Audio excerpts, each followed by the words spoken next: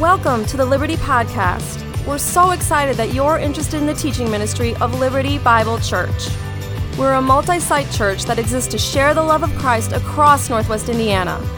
If you're looking for a church home, please check us out at our website, findliberty.net. Thanks again for joining us as together we're transformed by the teaching from the Word of God. Well, hello, Liberty Bible Church. Tim Spanberg here, new lead pastor. So glad to be together. Whether you're watching this in Valpo, LaPorte, Sacred Ground, Worship Center, I'm glad that you are watching this. But you might be wondering, why is our pastor like in a hostage video? What's happened to him? Let me explain. This week I tested positive for COVID-19 and just felt like rather than coming to be with you in person to share both the love of Jesus and COVID-19 with you, I thought I'll share the love of Jesus via video and I'll keep COVID-19 to myself. So that is the plan for our time. But why I wanted to speak to you, or my hope for our time here in this first sermon, which, let's be honest, like if I could draw up the worst possible first sermon in a new church, this might like preaching from my guest room might have been it. But anyway, my hope for our time nonetheless is just to share the one thing I want us to be about as a church in the year ahead. The one thing. And so I'm going to speak for about 20 minutes, and then I'm going to pass it off to the campus pastors, where there's going to be a little LaPorte twist on what the year ahead might look like, a little Valpo twist on what the year ahead might look like. But I wanted to begin this new year just with where my heart is as I think about what I want us as a church to be about in our first year together. So with that, I'm going to do what I'm going to do in most cases. I'm going to read the Bible, and then I'm going to pray.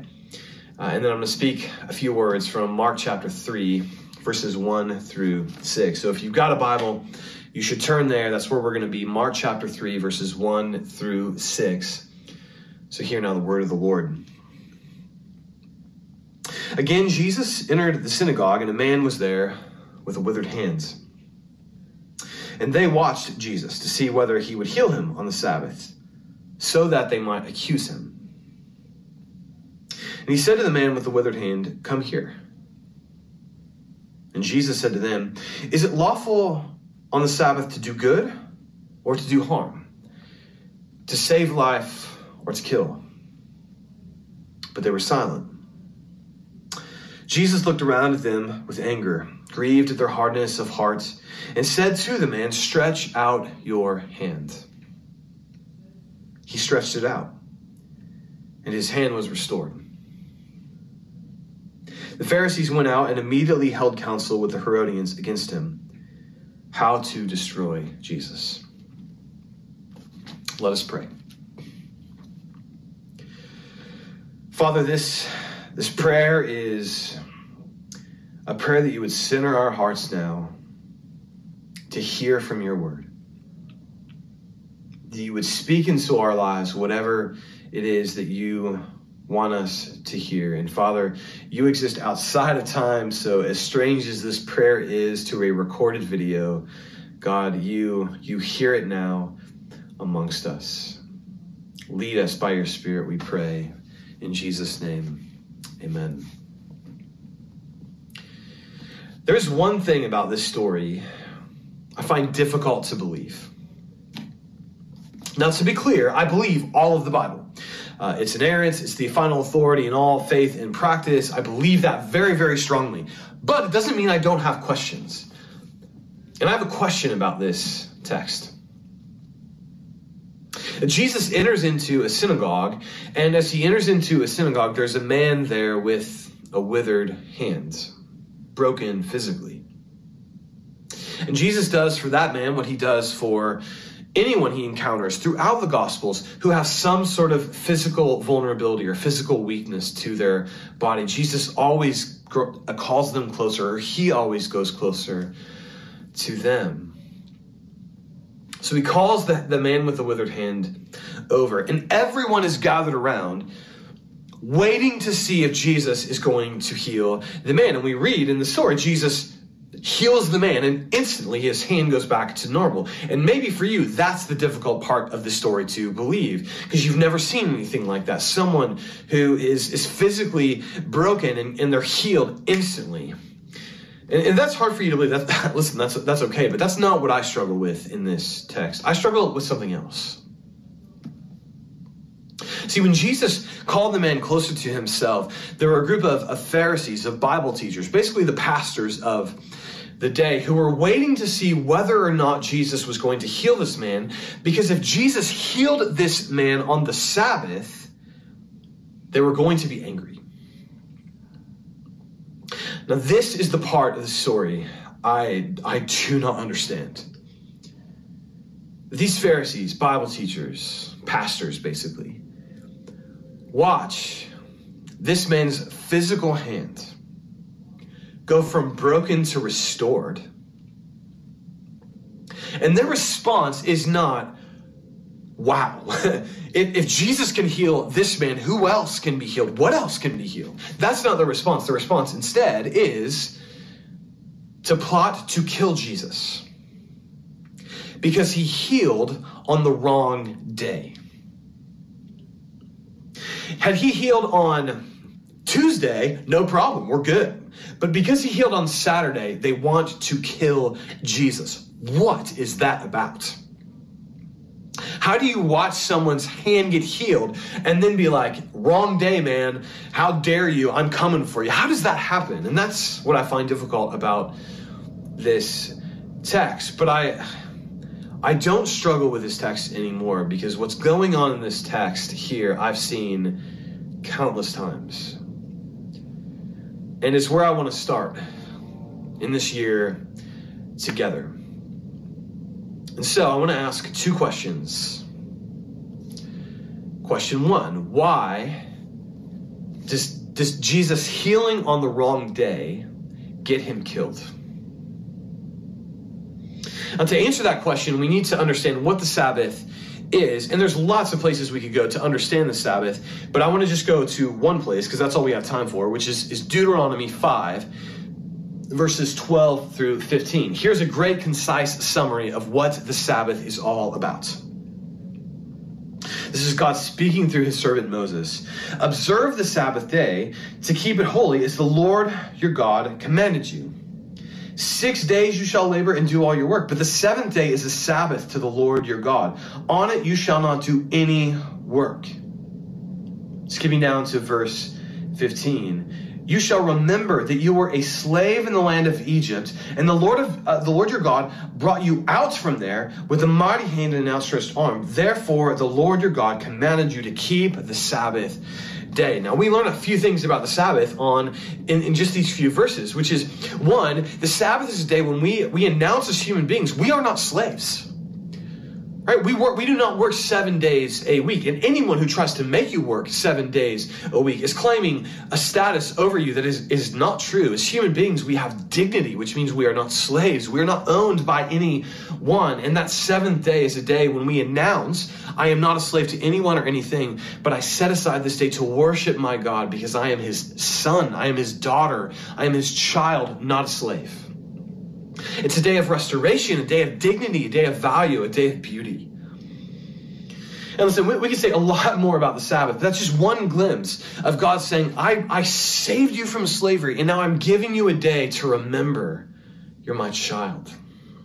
You're not a slave. You have dignity and value and worth, so rest and play and enjoy my creation. So the Sabbath was important. So what happened over time was, in order to fulfill this do not work on the Sabbath command from God, the people of God began to add rules on top of that to make sure you didn't work on the Sabbath. And the Pharisees, the people Jesus who are encountering here in Mark 3, had created a lot of rules on top of the Sabbath to make sure you didn't work. And here's one of the craziest rules. Apparently, healing was considered work on the Sabbath. So if you were a healer, you were not allowed to heal on the Sabbath, because then you would be working. And healing, and there's no work on the Sabbath. Therefore, there should be no healing on the Sabbath. Well, Jesus is a healer. Everyone knows this in Mark 3.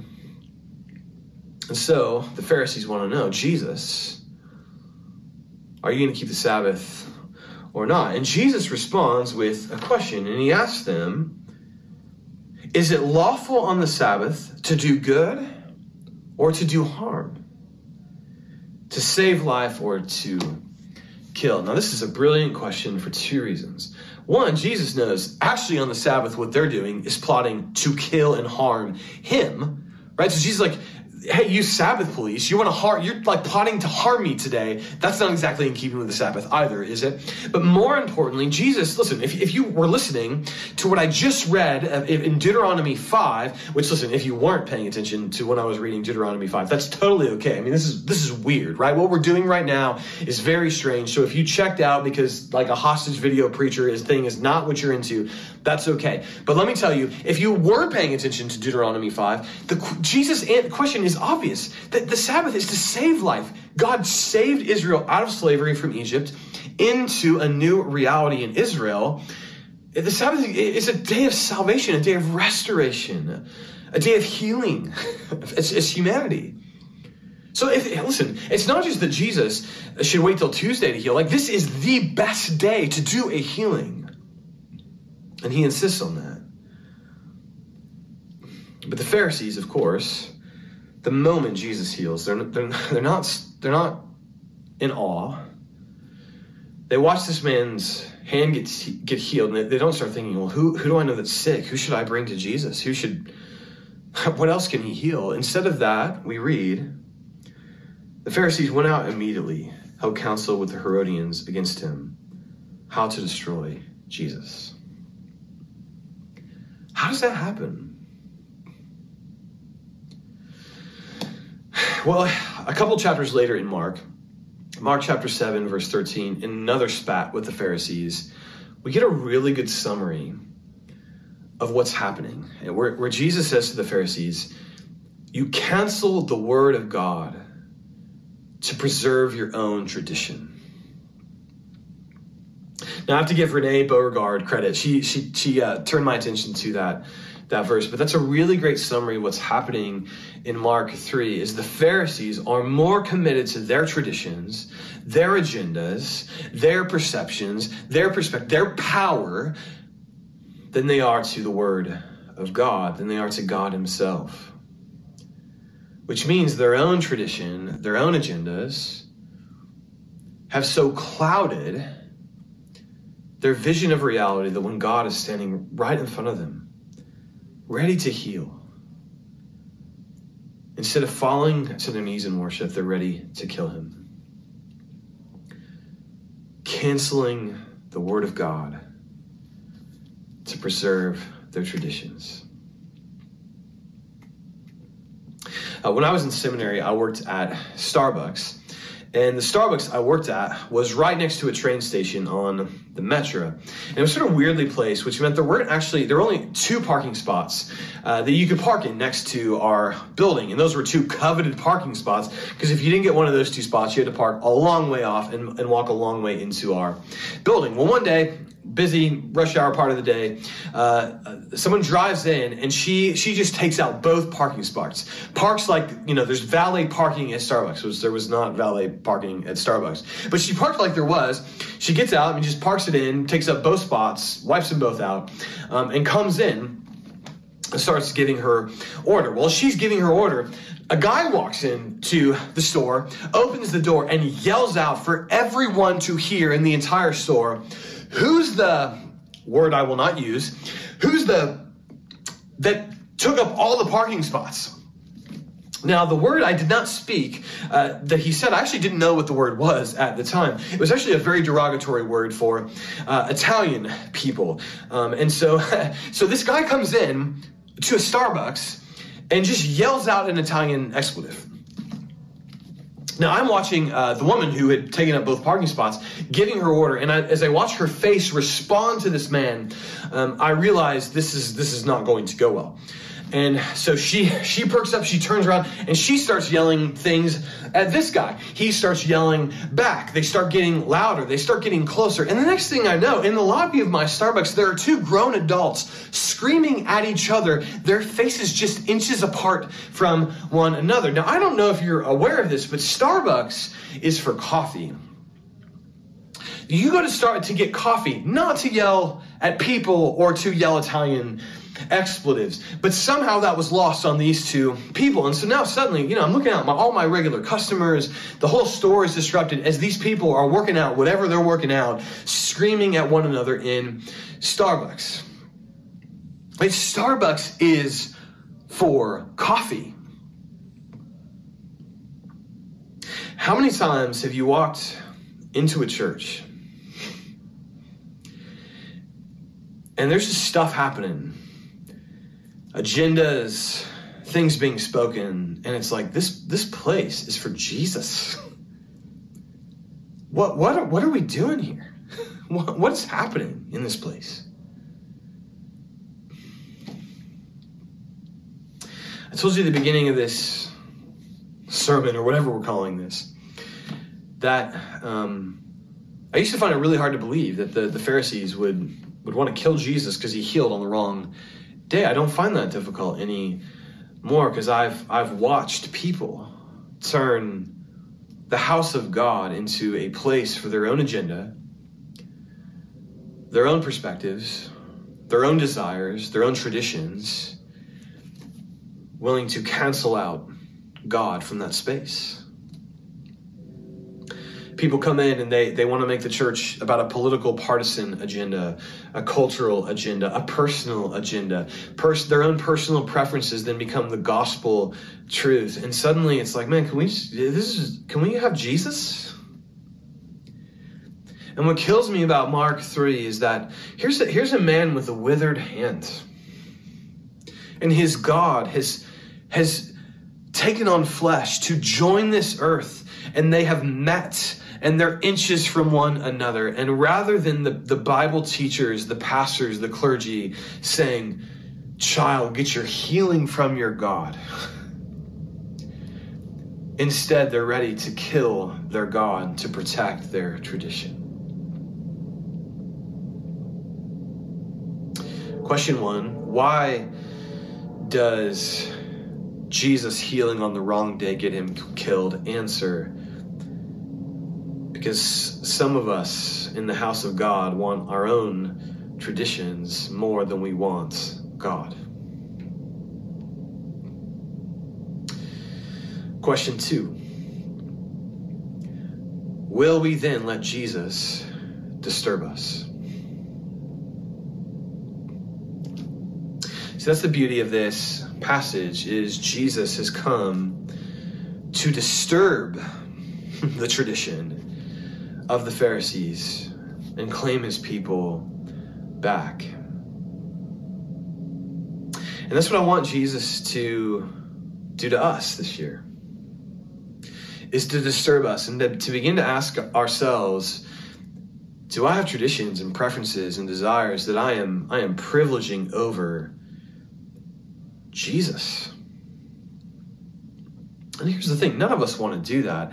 And my guess is maybe you're thinking, yeah, other people need to do that. Well, no, here's the thing that makes Mark 3 so scary to me, is the people who are doing this are the people who read their Bibles most, they know their Bibles most, they're the most biblical ones, they're the most like us.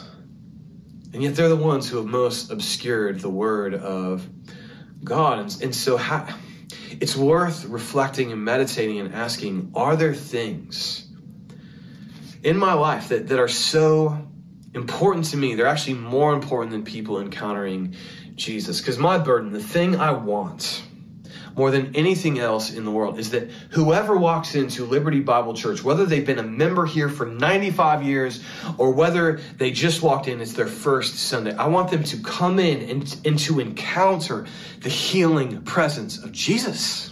That's all I want. It's the only thing I care about as a pastor.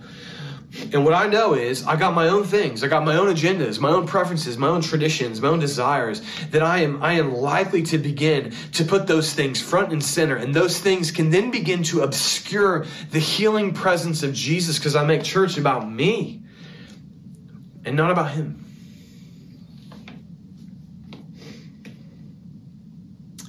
So this year, Liberty Bible Church, I want 2 words. Just Jesus. I want every person to walk in to this place and to experience Jesus. And everything else we got to push aside. We're going to push aside so we can experience the healing presence of Jesus. So what is that like? What would it be like to experience the person of Jesus? And I think the best place where Jesus explains his own heart, his own desire, his own encounter with us is in Matthew chapter 11, verses 28 through 30, where Jesus says some really powerful words that have been important to me for a long time. Here's what he says. His heart towards us, he says, "Come to me, all who are labor and are heavy laden, and I will give you rest." Sabbath. "Take my yoke upon you and learn from me, for I'm gentle and lowly in heart, and you will find rest for your soul." So when people walk into a church, they should find gentle, lowly hearted, rest-filled people. I've been thinking a lot of that word, gentleness, lately. That Jesus is gentle. I've been thinking about that because we live in a very harsh culture. Some people refer to it as cancel culture, but just this idea that if you say the wrong thing or you get associated with the wrong person, well, you need to be silenced or you need to be pushed aside, you need to be tossed aside. And rather than listening to you or understanding you, if you say or do the wrong thing, you're out. It's a harsh culture, and my hope is we're all getting tired of that. And I have some hope that we're getting tired of that, because right now the number 1 watched comedy TV series is Ted Lasso, which, to be clear, it's not an endorsement of everything Ted Lasso related. But what's interesting about that show is it's a show amongst cynical, hard-hearted Brits who are, just kind of angry and going about life in pretty shallow ways. And Ted Lasso is just this presence of gentleness, kind of naive and kind, but he's gentle in the midst of a cynical culture. And I think one reason why that show has become so popular is because that is such an antidote to all of our experience through the rest of our week, which is we experience so much harshness and cynicism and anger and vitriol towards one another, that just finding a gentle person on TV who's kind is like, yes.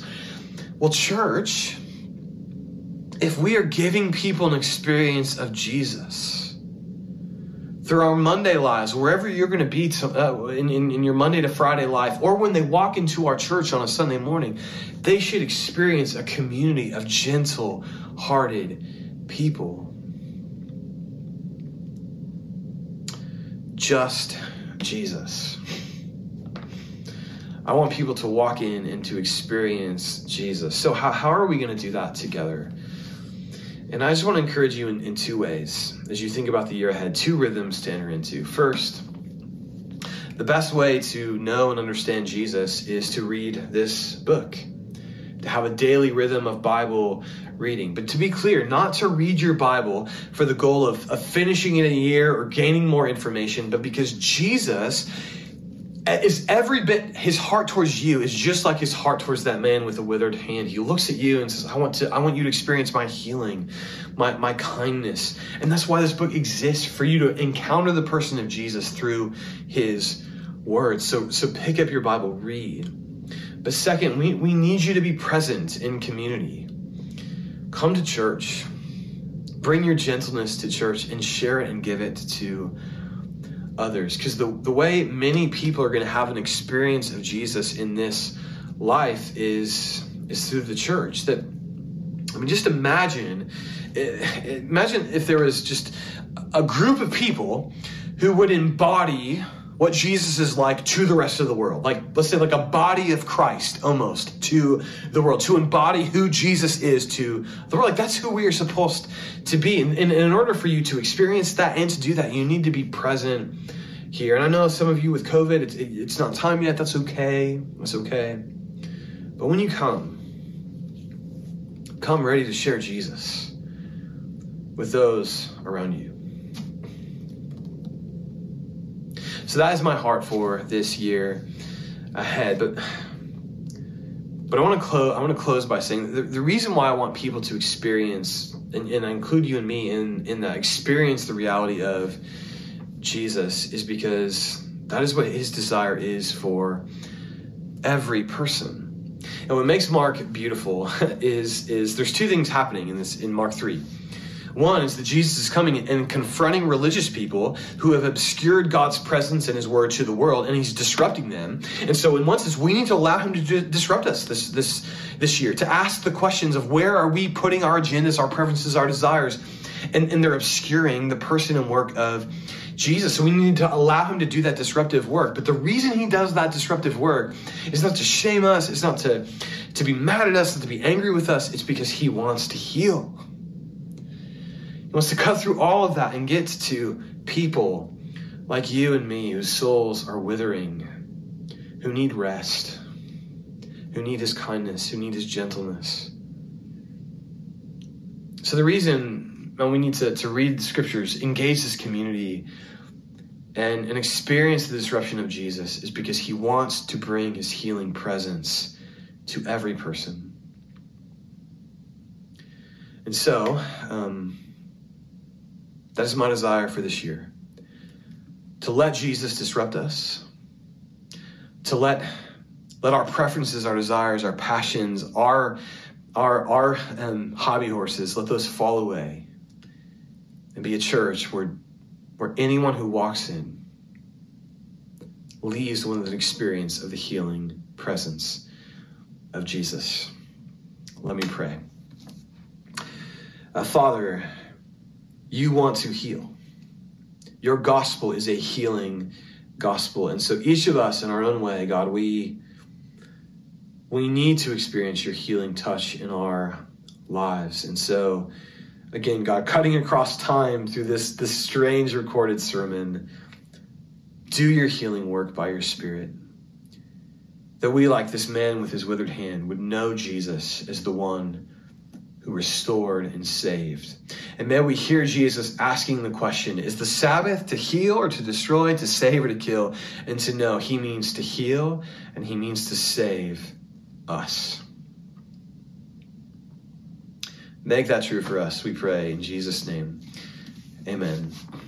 Well, I'm going to hand it off now to the campus pastors. Thank you. Happy New Year. And God bless. Hope to see you soon. All right, Chesterton campus, what does everything I just said, what does that have to do now with us in the worship center and in Sacred Ground for the year ahead?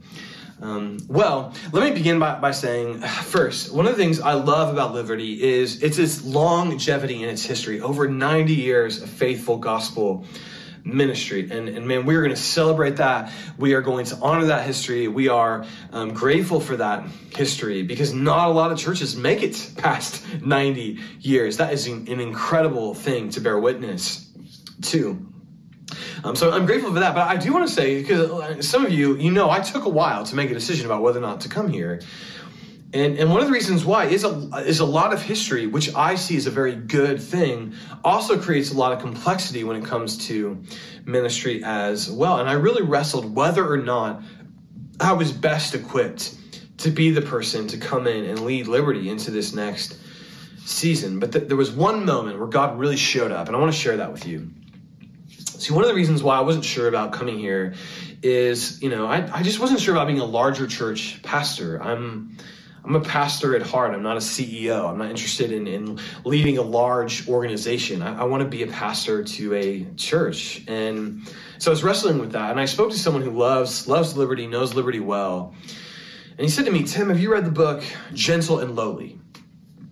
And that is my book. That is my favorite book over the last several years. I quoted it in my candidating sermon. Some of you have already bought it because you know that I recommend it. I love that book. But he said, have you read the book Gentle and Lowly? I'm like, yes, that book is amazing. He said, that is the pastor that Liberty needs in this next season.